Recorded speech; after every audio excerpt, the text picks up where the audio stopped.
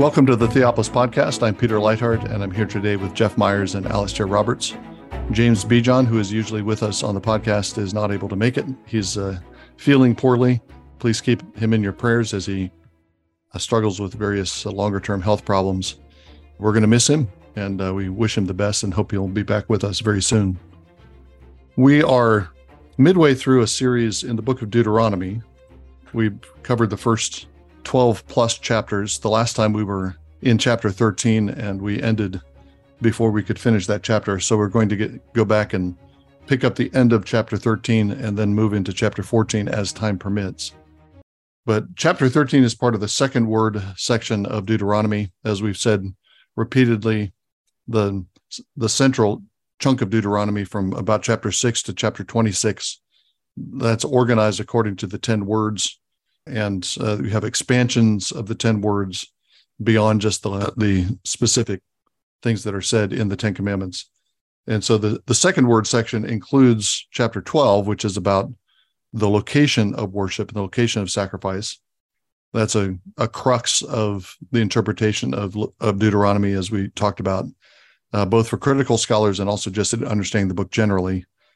Because that's the chapter where the Lord says he's going to choose a single place once Israel is in the land, and that will be the place where they will bring their tithes and their offerings. That's where they'll have all their festivals, and that means that everything else is kind of reordered. Their whole liturgical life is kind of reordered around the fact that they're going to have one central sanctuary, one place that the Lord chooses, and that place is going to be distant from where Israelites live, and so there's going to be that phenomenon of distance is going to change the way that things operate.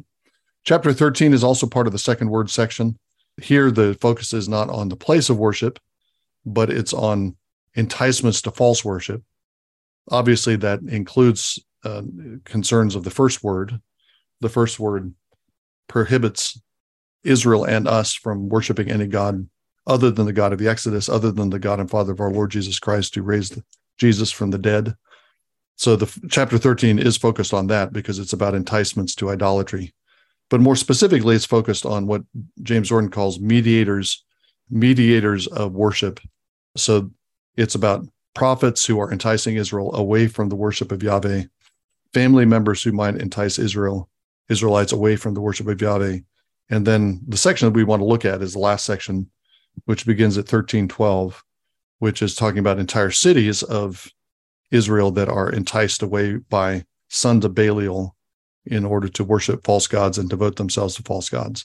One of the things that we pointed out at the beginning of the discussion of chapter 13 in the last episode is the fact that this is a sign that the work of the conquest is not finished once for all once Israel moves into the land. Joshua leads the people into the land. They have the goal of eliminating and eradicating all false worship, all altars and pillars and shrines, Asherah poles, everything that is associated with Canaanite worship. They're supposed to eliminate and purge that from the land. And then Israel is supposed to establish the Lord's worship in the land. It's a land that's purged of idolatry and then becomes Yahweh's holy land by Yahweh's presence in his house, in the place that he chooses. That's the intention of the conquest. But that conquest isn't over once and for all, because Israel can always slip back into idolatry, and this is dealing with cases where that happens. And the Lord's instruction to Israel is that these enticements to idolatry have to be dealt with very severely. If there's a false prophet, he has to be put to death. If there's a brother, if there's a son or daughter, if your wife entices you to idolatry, then they too have to be put to death. They have to be, those wicked people have to be purged from among Israel. And then if an entire city defects from Yahweh and serves other God, then that entire city has to be eliminated and destroyed. They begin to act like Canaanites. They worship like Canaanites. And so their entire city comes under the ban, under the cherem. And like Jericho and other cities during the conquest, they're put to the torch and their inhabitants are slaughtered. And only certain things are reserved from the fire. Actually, it's the animals, it's the cattle and the animals and all the booty. Everything is destroyed in this case. Sorry, nothing survives this. So they act like Canaanites. They become like a Jericho, and so they're treated like Jericho and completely destroyed. One thing that I think we'd mentioned earlier, talking about this chapter 13 in general, is that this is although it's obviously referring to Israel's kind of community discipline under the Old Covenant, it applies in the New Covenant because there are still rules about community discipline. And Paul quotes the repeated phrase, "You shall purge the wicked man from among you," that's used in verse 5 of chapter 13. That's used in 1 Corinthians, where Paul's talking about church discipline. So the application of church discipline is affecting the same community discipline and maintaining the holiness of the community in the same way that these rules of chapter of Deuteronomy 13 do. And that could also apply to the last part of chapter 13, where it talks about entire cities. There are times in church history where entire congregations of the church or entire sectors of the church are deemed to be heretical, teaching a false gospel, worshiping a false god, and they have to be purged from the church. That, of course, historically has gotten all tangled up with all kinds of political actions, but we have examples of that. For example, in the disputes over Arianism. Arianism was a pretty large movement within the early church, but after the Nicene Council and after the Council of Constantinople, those were deemed heretical, and so they were placed under a discipline of the church. We have a similar kind of thing going on in North Africa during the time of Augustine and before Augustine with the Donatists. So there might be entire sectors of the church that would be treated as Canaanites and kind of put under the ban and eliminated from the fellowship of the church. Of course, in our current disarray, that's a very difficult, if not impossible, thing to do because of the existing divisions among the churches. But that's the portrait that Deuteronomy gives us, that it's not only individuals who are being disciplined, you might have entire communities that are treated as synagogues of Satan and are purged from the communion of Christ. One of the differences here with the cities is that with domestic cases, since you know everybody involved and there's some intimacy with your family members or your kin, it's pretty obvious when this happens. But in the case of cities, it requires a judicial process. So in verse 14, then you shall inquire and make search and ask diligently, and behold, if it is true. And so in a public setting like this, there has to be some sort of inquiry into it before you just go off and destroy the city. The other thing here is, the city is being basically turned into a Canaanite city. So the Karim warfare, the Karim judgment is executed against an Israelite city, which is fascinating because just being in the land and being a settlement in the promised land doesn't guarantee that you're not going to come under divine judgment. This is not some sort of blanket favoritism of all Israelites who are living in the land that somehow they get a pass. They don't get a pass. God's wrath can burn against them just as it did against the Canaanites. And then the last thing I notice here in this section is that all of the cattle and all of the inhabitants and everything of economic value, it appears like, is going to be put into the town square and destroyed, which means that whoever executes this judgment against the city, whether it's a neighboring city or a couple of neighboring cities, however it works, there's no economic benefit for those who execute this judgment against the city. This is all about God's wrath and not about acquiring booty, so that any city who thinks it's going to conquer another city and gain the wealth of that city by accusing them of apostasy, well, they're going to have to accuse them of something else. There's got to be some other issue, because if it is about idolatry, then there's nothing left for them to take away. Yeah, that's a great point. And it goes back to something we talked about in the last episode, where I think we brought up the phenomenon of witchcraft accusations that are brought in tribal cultures, and witchcraft accusations being a means of taking vengeance on somebody who's offended you. It's a weapon of violence against somebody else. You're using the community rules to go after somebody who's an enemy. And the requirement that there's some kind of investigation, puts a brake on that. And very, very importantly, that you can't accuse somebody of idolatry or a city of idolatry and just move in and just take their stuff because they've been treated as idolaters. The investigation too, a couple of examples we have of that. Not exactly the same scenario, but I think it illustrates the kind of procedural rules that you have in ancient Israel. I think of the altar that was built in the Transjordan at the end of Joshua. The Transjordanian tribes set up this altar, and there's not supposed to be another altar because the tabernacle has been placed at Shiloh, and the bronze altar is there. That's where sacrifice is supposed to take place.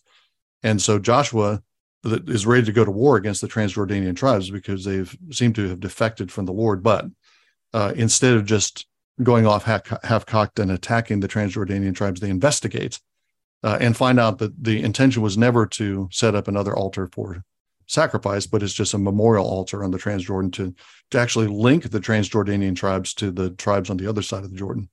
So that's a case where the investigation actually proves that there's not a defection from the Lord. So it's a good thing they did investigate. The other example that I think of is at the end of Judges. Again, not exactly the same case, but you have the city of Gibeah that becomes basically a Sodom.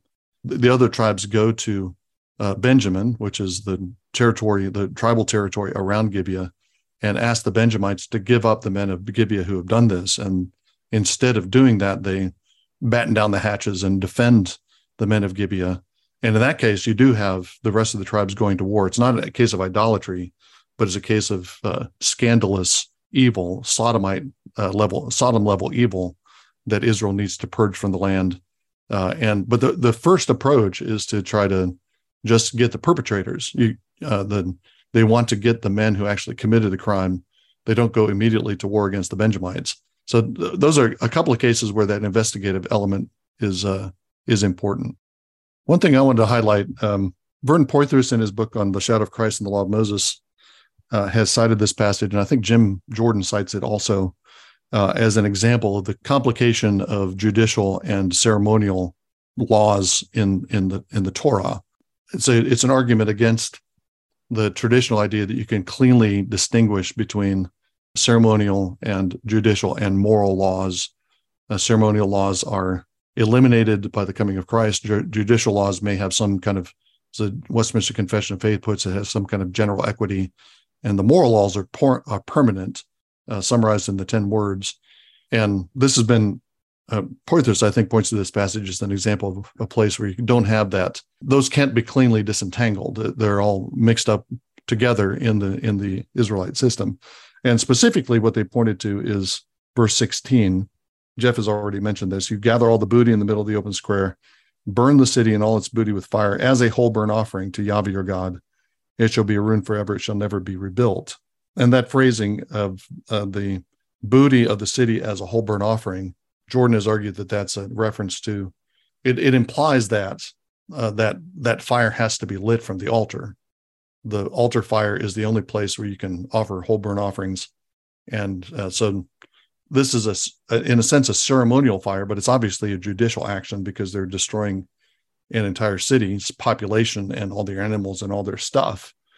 I want to qualify that a little bit because the terminology used in verse 16 is not exactly that of a whole burnt offering or an ascension offering. The term for ascension offering in Leviticus is olah, an offering that goes up. It's an ascent. That's not the term used here. It's kalil, which is probably built on kal, which means all or whole. And kalil actually does mean something like a whole offering, a conflagration. But it's not the term that's used for the ascension offering. And besides that, the word for burn in verse 16, this sounds like it's a highly technical thing, but I think it's important. The word for burn here is saraf. And in the Levitical system, that's never the word used for the altar fire. The animals that are placed on the altar are turned to smoke. The verbal form is hikt here, and that's a different root from saraf. The only place where saraf is used to describe burning in the Levitical system is when you have some flesh that's left over from an offering that needs to be burned outside the camp. That's burned with fire. Seraph is used there, but everything put on the altar is hiktir. So it may be the case that this fire is lit by fire that comes from the altar. That may be implied. So that would still make a point about the entanglement of judicial and ceremonial. But there is still a distancing. This is a punishment against the city, and the punishment is not described in terms that are used for a whole burnt offering or an ascension offering. It's slightly different terms, and terms that typically describe the seraph burning in Leviticus is more one of disposal. You're disposing of something that's not been offered, and it's more of an idea of a destructive fire rather than a transforming fire. So I think that's the terminological details, but I think they're important for understanding some of the complexities of what's happening there. The material of this section seems to continue the exposition of the second commandment, not creating false images. And the second commandment continues the logic of the first commandment. It's the practice of worship, and the first relating to the exclusive proper object of worship. And within this section, the connection between the commandments and the material that expounds them is not so clear at certain points. At this juncture, we might wonder how the false city, for instance, relates to the second commandment. Do you have any thoughts on this? One thing to note, I think, here with regard to the second commandment and liturgical idolatry being adultery, is that I notice here in chapter 13, in verse 4, you shall walk after the Lord your God, Yahweh your God, fear him, keep his commandments, obey his voice, you shall serve him and hold fast to him. Dabach is the noun there. Interestingly, the chapter ends with this devoted things, none of it sticking to your hands, dabak. So you have dabak in the beginning, dabak at the end, having to do with clinging. That's the same word used in Genesis 2:24. So I know we've been talking about Deuteronomy presenting the Israelites as Yahweh's sons, and that's certainly true, but they're also his wife. And the clinging to Yahweh, your husband, is extremely important, obviously, and would be compromised if you started clinging to either these idols or the idolatrous leftovers from the judgment here. So I'm wondering if, and of course, everywhere in Scripture, liturgical idolatry is presented as adultery, as unfaithfulness, as marital unfaithfulness to Yahweh. And that seems to be some sort of connection here as well. Yeah, and I think, as I said at the beginning, what Jordan does with this is to highlight the fact that you're talking about mediators of worship in each of these three cases. So it's not just that you have people who are going to serve other gods at the beginning of the chapter. It's people are going to serve other gods because you have a prophet who's taking this kind of priestly role of leading people into worship of false gods. And so the target, it's less about the actual worship of false gods than it is about the people who are leading you into that idolatry. The same thing is true of the family members. In the last case with the cities, it's worthless men, verse 13, sons of Belial is the phrase in the Hebrew. And just a note on that. Again, they're serving kind of a mediatorial function. So images would come under the second word. Temple would come under the second word because it's a means for worshiping Yahweh or for idolatry. Priesthood would come under the second word because it's a kind of mediator of God's presence. And so in each case, you have a kind of priestly figure. But just a note on verse 13 in the sons of Belial phrase. There are some commentaries I looked at when I was studying this passage that suggest that sons of Belial are kind of a rebellious underclass within the city. These are people who are rising up from below their low stature, low economic and social class, and they're leading a rebellion. In fact, the phrase sons of Belial is used pretty commonly, not for that kind of rabble, but rather for people who are in positions of authority. The sons of Eli are sons of Belial, so they're part of the established priesthood, and yet they are leading people in rebellion against God. They're actually rebelling against God themselves in the way they conduct the sacrifices. But Samuel, the book of Samuel calls them sons of Belial.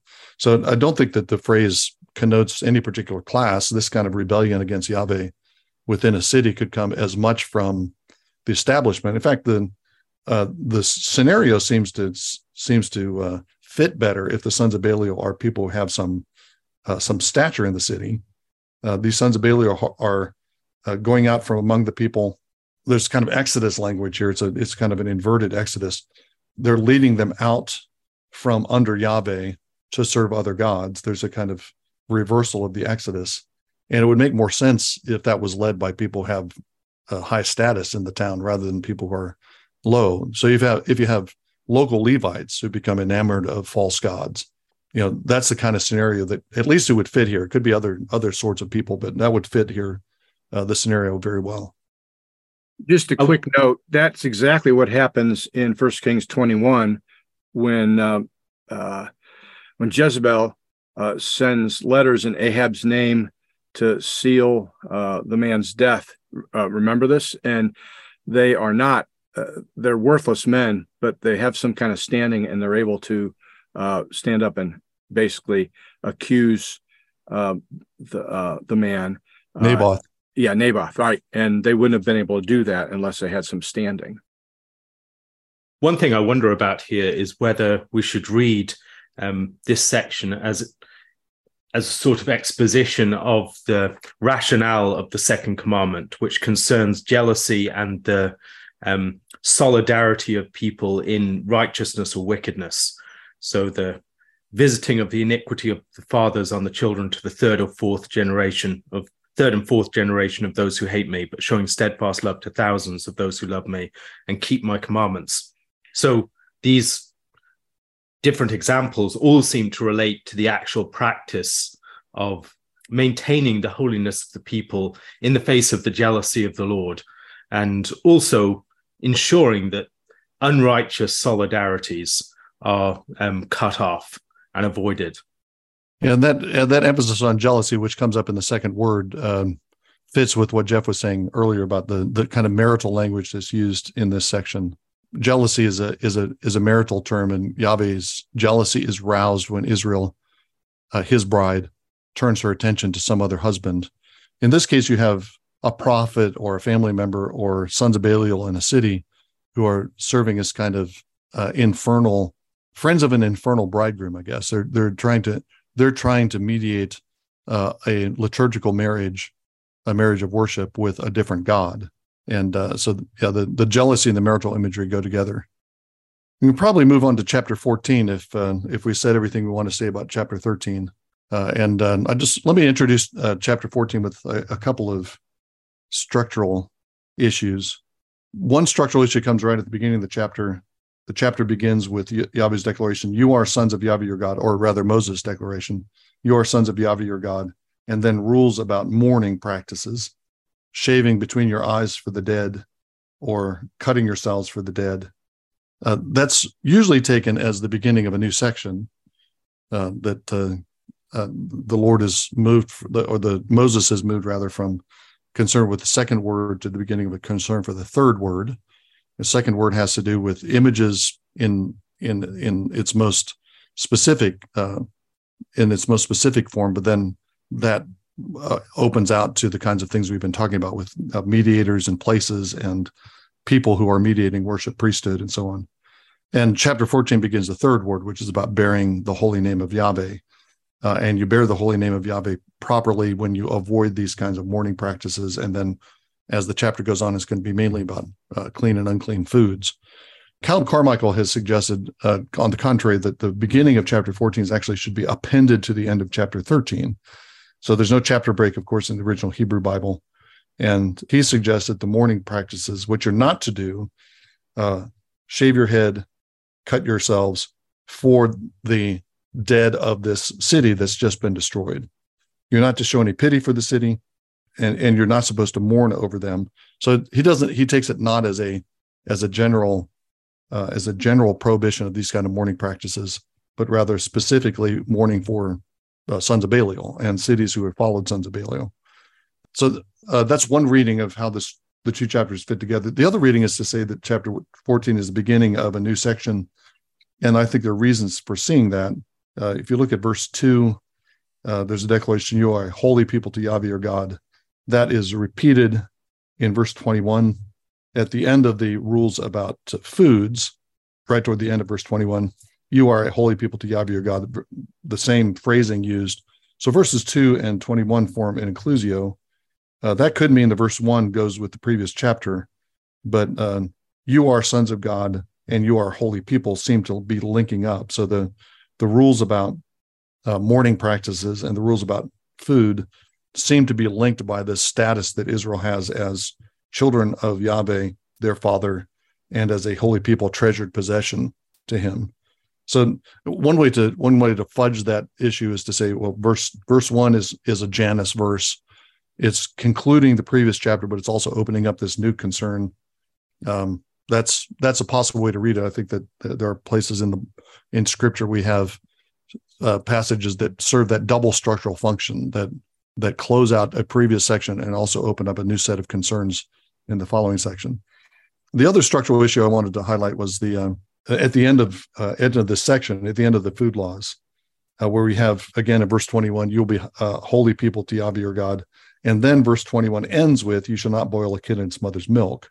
That law, which we'll look at in more detail in a bit, that law has traditionally been taken as a food law. That's the basis for Jewish prohibition of eating meat and milk together. As stated, though, it's not stated as a food law, even though it's right next to a food law, set of food laws. It's stated as a law about preparation of food.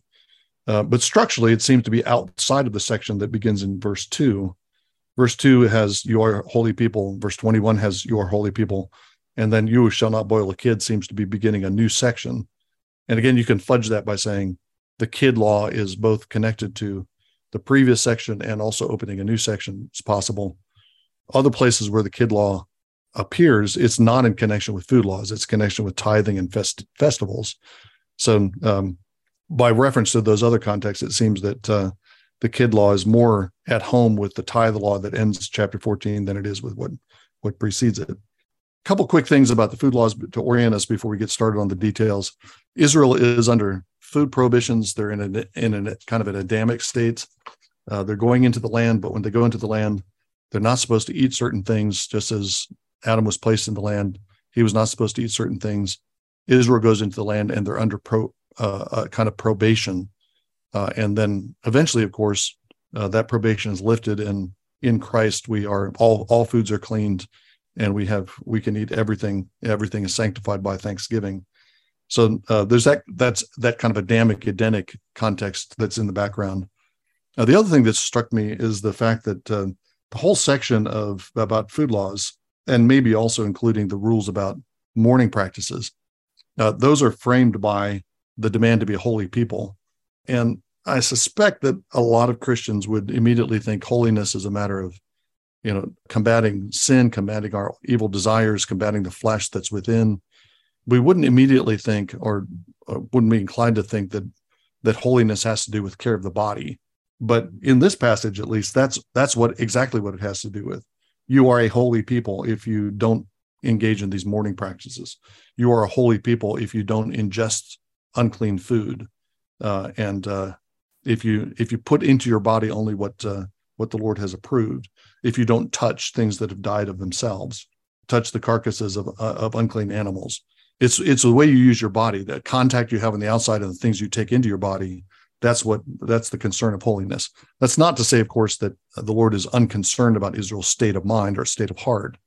It's been clear from other passages that that's a central concern of Deuteronomy. You should love the Lord your God with all your heart and soul and strength. But holiness, we could put it more softly. Holiness at least includes care of the body and use of the body in Deuteronomy, and it's not just an interior state. we find similar laws concerning marking for the dead and other things like that in Leviticus 21 in relationship to the priests in that context. The cutting for the dead, pulling out hair in mourning, all of these things are contrary to the holy status of the people of God. And the division here, among other things, seems to be between a sharp division between death and life that I think is also borne out within the clean and unclean food regulation. That division between death and life needs to be maintained in the fact that they are a living people that has been freed by the Lord and giver of life, and they must avoid the sort of association with death that characterizes other people. That is particularly pronounced for the high priest and for other priests. Think about the situation of Aaron in the service of the Lord after the death of his two sons, and the way in which he was to abstain from mourning in that context. It seems that this division is part of the rationale for the laws concerning the food, but I think there's a lot more that we'll be getting into that. Is there a basic kind of bottom line rationale here about avoiding Canaanite practices? I know it has to be true with the self-cutting mentioned in the first verse, and also with regard to what they eat. I mean, you think about what an Israelite can cook for lunch or dinner, and how that then sets them apart. It's going to set them apart from the culture that they're replacing. But is that what this is about? Holiness is being separate, is eating different animals than what other cultures will eat. Now, that's really basic. I mean, that doesn't give us a rationale for why this animal or that animal, but kind of overall tells us this is what it means to be holy. I think it's important to back to your structural question, Peter, is not that we have to maintain this imposition, not that we have to maintain the structure of the 10 words, but if chapter 14 is indeed just a continuation of chapter 13, then we don't have a third word, because we move pretty much right into the fourth word, at least with verse 22 and possibly with the end of verse 21 in chapter 13. So, and the second thing I say is, this makes sense if this is a third word, because if you're sons of Yahweh your God, then you're going to bear that name, and that's what the third word is about. You shall not bear the name of Yahweh your God in an empty way, and I think that's often missed with people, because the third word becomes just this commandment about not speaking the name of Yahweh in an inappropriate way, and that's part of it. That's a very narrow interpretation. It's more like military bearing when you wear a uniform. Right. The Israelites, in effect, wear the uniform of Yahweh. They're his sons. They have his name. And when they go out into the world, they have to behave in a certain way. And one of the ways in which they behave is what they cook, and how they eat together. And that will set them apart as holy to Yahweh. Yeah, just to clarify what Carmichael says, he doesn't say that the whole chapter is just a continuation of chapter 13. He's just saying that the mourning rites that are described in verse 1 are specifically prohibited for the people who have been destroyed in the rebellious city. And then I think he would see verse 2 as beginning a new section. Okay. All right. That makes sense. But again, you're beginning verse 1 with sons of Yahweh, and you're ending in verse 21 with it. It's a much better inclusio if you include it all together. I think the connection between the third commandment and the dietary requirements is particularly clear in Leviticus 20. I am the Lord your God, who has separated you from the peoples. You shall therefore separate the clean beast from the unclean, and the unclean bird from the clean. that connection, I think, highlights why this would come under the third law. I think also the separation between life and death is an important one for understanding the rationale of the laws concerning food, but also the two flanking commandments, the ones concerning cutting for the dead and the one at the end about boiling the young goat. But I would be more inclined to connect with this earlier material. That separation between life and death makes Israel a people defined by life. And in a pagan society prior to the event of the resurrection, people lived in the thrall of death, under the fear and power of death, and the grave was a fixation for pagan societies. And to be a society defined by life and the living God was one of the things that, more than anything else, would set Israel apart, that they would refrain from the sort of mourning practices, that they would refrain from the sort of eating practices, that they would refrain from the sort of fixation upon death that characterized their neighbors, would set them apart in a very profound theological way and say something about the character of the Lord that I think is most clearly worked out in the fact of Christ's resurrection. A couple things back to that. One back to Jeff's original question about whether this is about separation from Canaanite practices. I think that's definitely the effect. Is that the primary intent? I have a harder time saying that, but it's definitely the effect, because you have, we got examples. For example, I guess the chief one is in the scene First Kings 18 with Elijah against the prophets of Baal at Mount Carmel, and they're all gashing themselves. It's not mourning, but they're all gashing themselves in order to gain attention from Baal, in order to provoke a reaction from Baal. It's kind of self-sacrifice that would I guess elicit Baal's compassion for them. Their blood is the blood that brings Baal near, and he'll send fire from heaven. Jeremiah 16 talks about similar practices of gashing as a practice of mourning for the dead. So I think that's definitely an effect of it, whether that's the intention or not. I guess the question I have for Alistair is, they're not prohibited from all mourning practices, and in fact, especially the cutting the hair, that seems to be part of. I think that's what Elisha does after Elijah leaves. He's when the 42 young men mock him for being bald because his head has been removed. That's the phrase that's used throughout the chapter. I think what's happened is that his father has gone and he's shaved his head in mourning. So it's specific practices that are forbidden. It seems like you're separating life and death. Then it would be. I'm not sure how that rationale fits with the specificity of these prohibitions.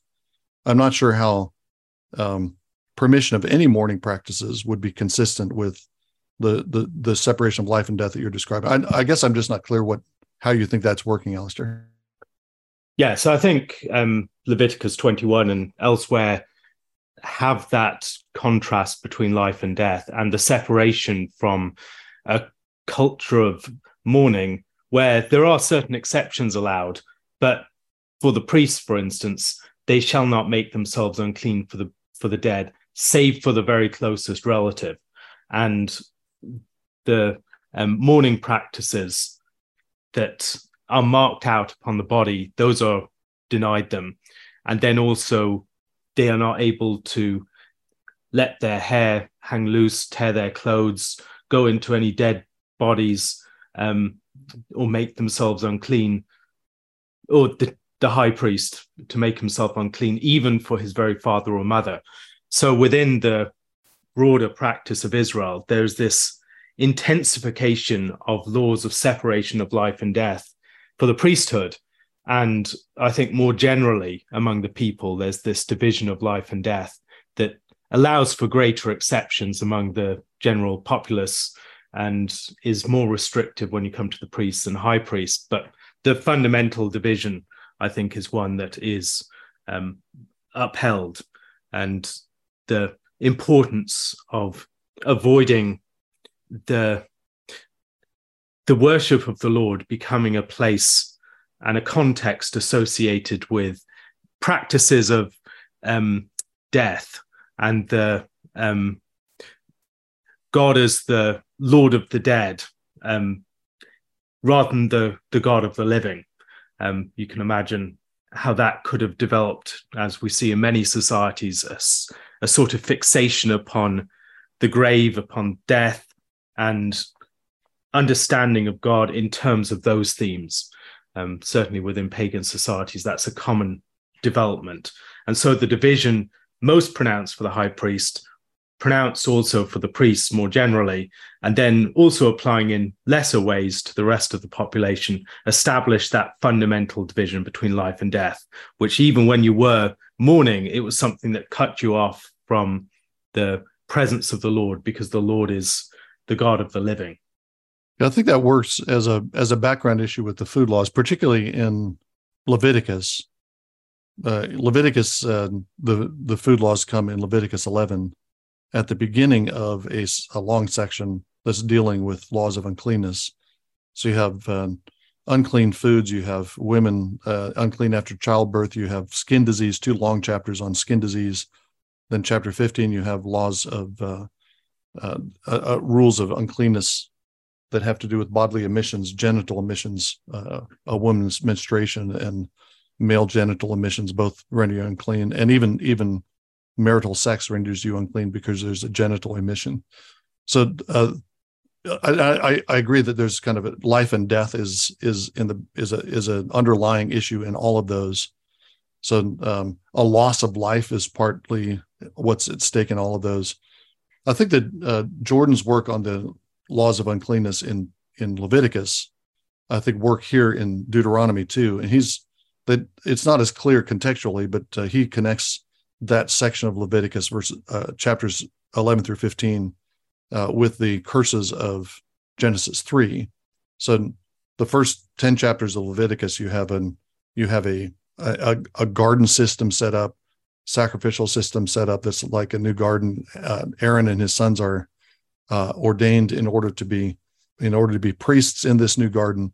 And immediately there's a fall when Nadab and Abihu bring strange fire before the Lord. That's in Leviticus 10. And then you have this series of judgments, which are expansions on and variations on the judgments or the curses that are found in Genesis 3. And the predominant curse, as you point out, Alistair, the predominant curse is the curse of death. In the day that you eat it, you will surely die. And the various forms of uncleanness are forms of symbolic death, ceremonial death, however you want to describe that.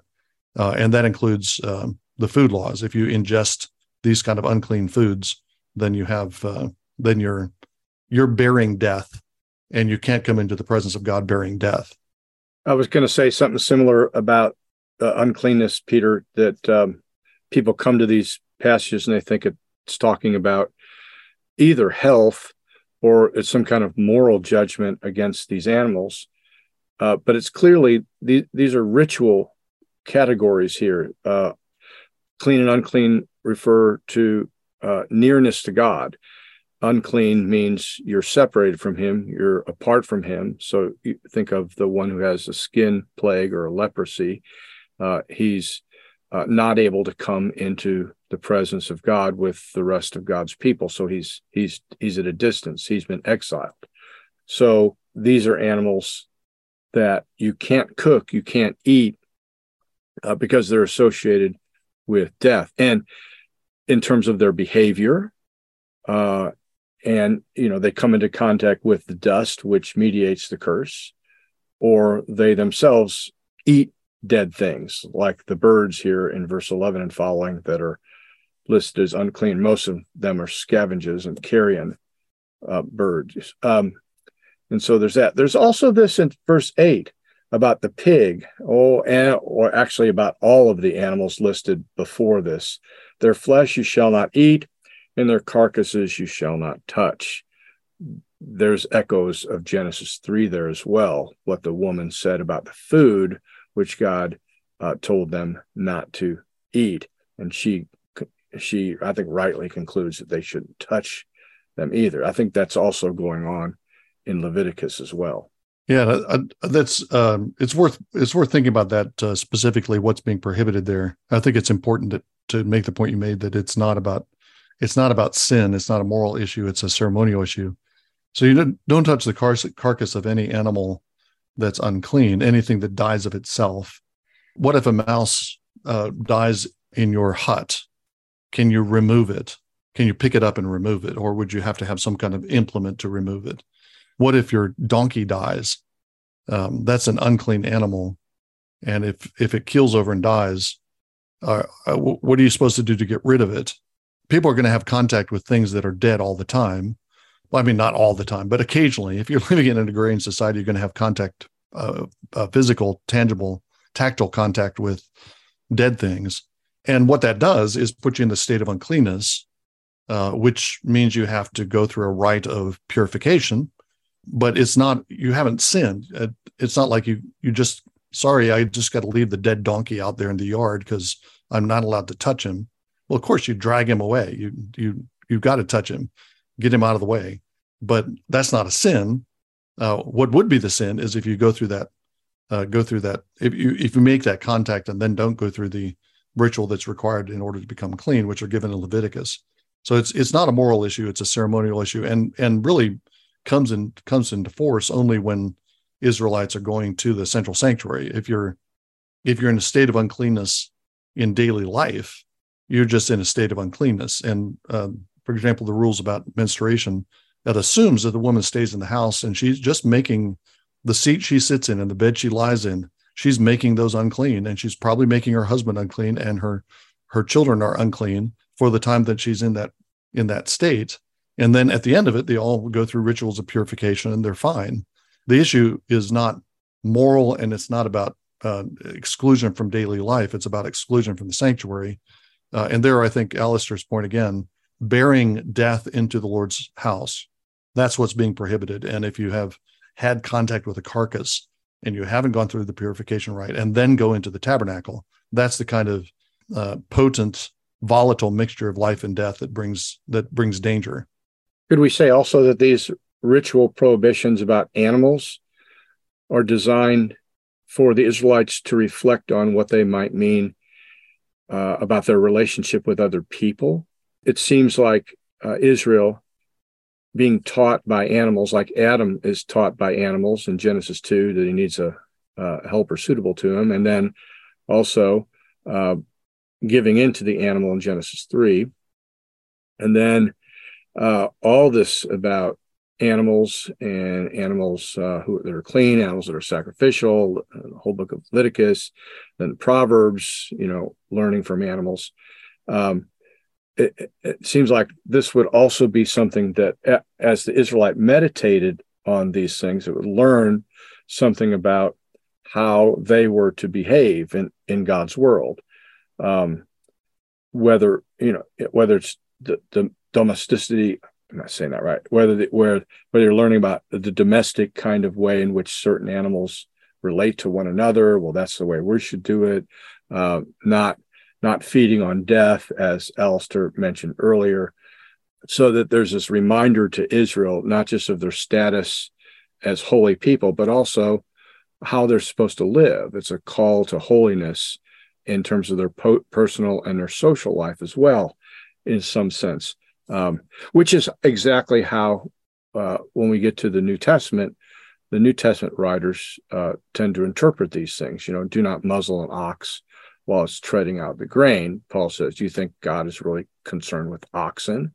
No, it's about people. It's about giving the worker what is his due, appropriate amount of wages, things like that. You think that's going on here as well? This call by God for them to meditate on why they aren't doing these things, why they aren't eating these particular animals, why these animals are prohibited. Oh yeah, I think that's an important part of the scenario.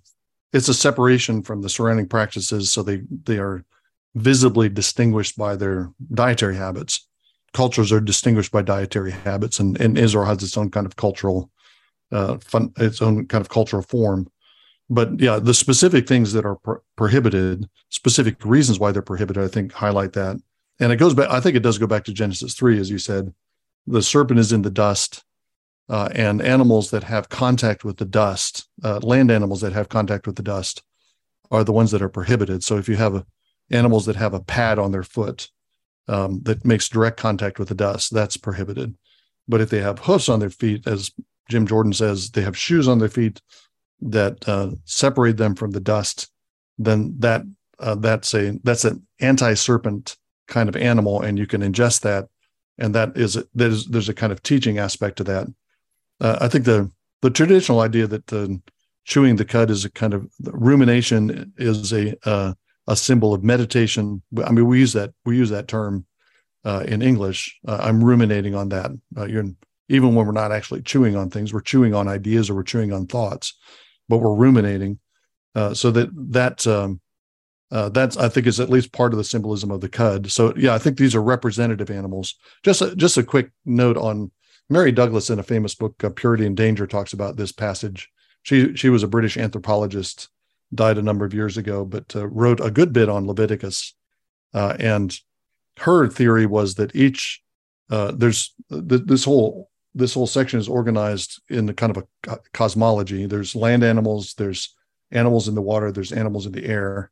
And each of these zones has an ideal form of animal, and any deviation from that ideal form is disorderly and unclean. So what's happening is kind of a maintenance of social boundaries, maintenance of personal boundaries, and exhibiting the kind of ideal behavior that is associated with different kinds of animals. I think that's right, but it's still too general. And I think you have to look at the specifics with the hoofs and the chewing the cud. That's what distinguishes land animals. And I think it does have to do with kind of moral instruction that those animals provide. I think we should also bear in mind the ways in which the sacrificial system maps Israel onto the animal kingdom. And so you have 5 key sacrificial creatures: the oxen, goats, sheep, doves, and pigeons. And they're a subset of the clean animals that we have here. And we never have fish on the altar, for instance. And then you also have, as you mentioned earlier, the serpent as the sort of archetypal unclean creature. We can maybe think also about chewing the cud as the inverse of what the serpent does, which is swallow its food whole. And then the degree of contact with the cursed earth. You might also think about the animals without fins and scales are often tend to be closer to the serpent in their form as well. Think about eels, for instance. And then the carrion birds or birds of prey are also related to division from dead carcasses within various Jewish regulations. There's the statement that you can tell forbidden animals by their teeth, the fact that they have canines, because the forbidden creatures are typically carnivores, predators, carrion creatures, whereas animals that chew the cud and have split hooves are animals that they're herbivores for the most part. There's this division from the world of predation, of carnivorous creatures and carrion, and that division between death and life is also then upheld by these regulations. And then the significance of the fact that it's related to the serpent as the archetypal unclean creature, I think, is borne out in Leviticus 11, where you have the pattern of the judgments in Genesis chapter 3 played out following the fall that occurs with the death of Nadab and Abihu. There's the law concerning clean and unclean animals in chapter 11. In chapter 12, there's the law of childbirth. In chapter 13 and 14, skin disease relating to the curse upon the man. And then the laws of the uncleanness of the flesh and things coming forth from the flesh in chapter 15, and then dealing with the threat of expulsion in chapter 16 with the Day of Coverings. So the logic, I think, here is very similar to the one that we find in Leviticus, which strengthens the connections that we're noticing at this point. Yeah, the water animals, as you said, are distinguished by having fins and scales, verses 9 through 10. Neat little chiastically arranged couple of verses. You may eat anything that has fins and scales. Anything that does not have fins and scales, you may not eat. And then the concluding statement, it is unclean for you. But yeah, fins and scales, similar to the effect of having hoofs. You have hoofs that separate the foot from the dust. Scales are kind of armor. It's the same term that's used for the scale armor, for example, of Goliath. Scales on a fish separate it from the surroundings and distinguish it from the surroundings. And then fins would suggest a kind of locomotion, be able to capacity to move deliberately and in kind of straight lines. I think behind this, I haven't figured out how this works entirely, but I think behind this is the Genesis 1 description of the animal world. We have an allusion to that in the three zones. There are behemoth on the land. There are swimming things in the water. There are flying things across the firmament. Those are the same three categories that you have in Genesis 1. And in Genesis 1, they're all related to their environment. It doesn't matter that that a bat, for example, is a mammal by our classification. It's a flying thing, and therefore it's a bird by the classification that's given in Genesis, and which is reflected here in Deuteronomy 14. But it seems like the clean animals are the animals that are within an environment and defined by the environment, but like Israel, are also separated from that environment. So the land animals obviously are on land and they're in the dust, they're on the dust, and yet they're separated from the dust. The water is, and the teeming life of the water is a symbol of the nations. So you have a fish in the water that has scales is like a person among the Gentiles who is among the Gentiles in that environment and yet has protectiveness, some kind of protection that distinguishes him from the environment, that separates him off from the environment. So that goes back to Jeff's comment about these different rules having teaching significance. They teach Israel what kind of life they are to live. Keeping the rules themselves is itself as a way of separating because they have a different diet. But then the rules also symbolize the separation that they're supposed to have. At least the land animals and the water animals. The birds are always an anomaly because there's no rules given. It's just a list of unclean animals. So verse 21 concludes with, you shall not eat anything which dies of itself. If you kill it and slaughter it, then of course you can touch it and you can eat it. Something you can't eat roadkill. That's what's being said in verse 21. But importantly, you can give it to an alien who's in your town. You can sell it to a foreigner. That sounds like kind of hard dealing if you think of these as moral requirements. So it's like Israelites are going to protect themselves from sinning because it would be a sin for them to eat something that dies of itself. But it doesn't matter if they give this food to the alien or the foreigner because it's okay if they sin. They can encourage their neighbors, their Gentile neighbors to sin as long as they don't sin. I don't think that's what's going on. I think Israel is distinguished even from those within their own land. Aliens are residents of the land who are not circumcised, who are not part of Israel. Foreigners are people passing through the land who are not residents, but have some kind of maybe commercial interaction with Israelites. They're not under these laws. They're not separated in the way Israel is in their diet. Of course, that's going to be a huge issue once we get to the New Testament, and those dietary differences begin to break down with the coming of Christ. But in the Old Testament, it's perfectly legitimate for an Israelite to say, "I can't eat this. Here, you take it and give it to an alien." The highlighting the alien is important here, I think, because aliens are one of the archetypal objects of charity in Israel. You have aliens, you have orphans, widows, Levites, who are provided for from the tithes, who are provided for from Israel's offerings. So giving roadkill to an alien could be an act of charity. That's one of the ways that you support the alien. It's not causing him to sin. It's just giving him something that you yourself can't eat. So you have an interesting combination. I think it was Richard Nelson's commentary that makes this point. You have an interesting combination of these hard lines of separation in terms of diet, but verse 21 opens it out. This even within these hard lines of separation, there are provisions for charity and provisions for caring for those who are in need, so that the alien in your gates, even though you can't eat something yourself because you're separated, the alien in your gates can be the proper recipient of that food. So you have this combination of Israel both being separated and being generous to those who are around them. Thank you again for enjoying this episode of the Theopolis Podcast.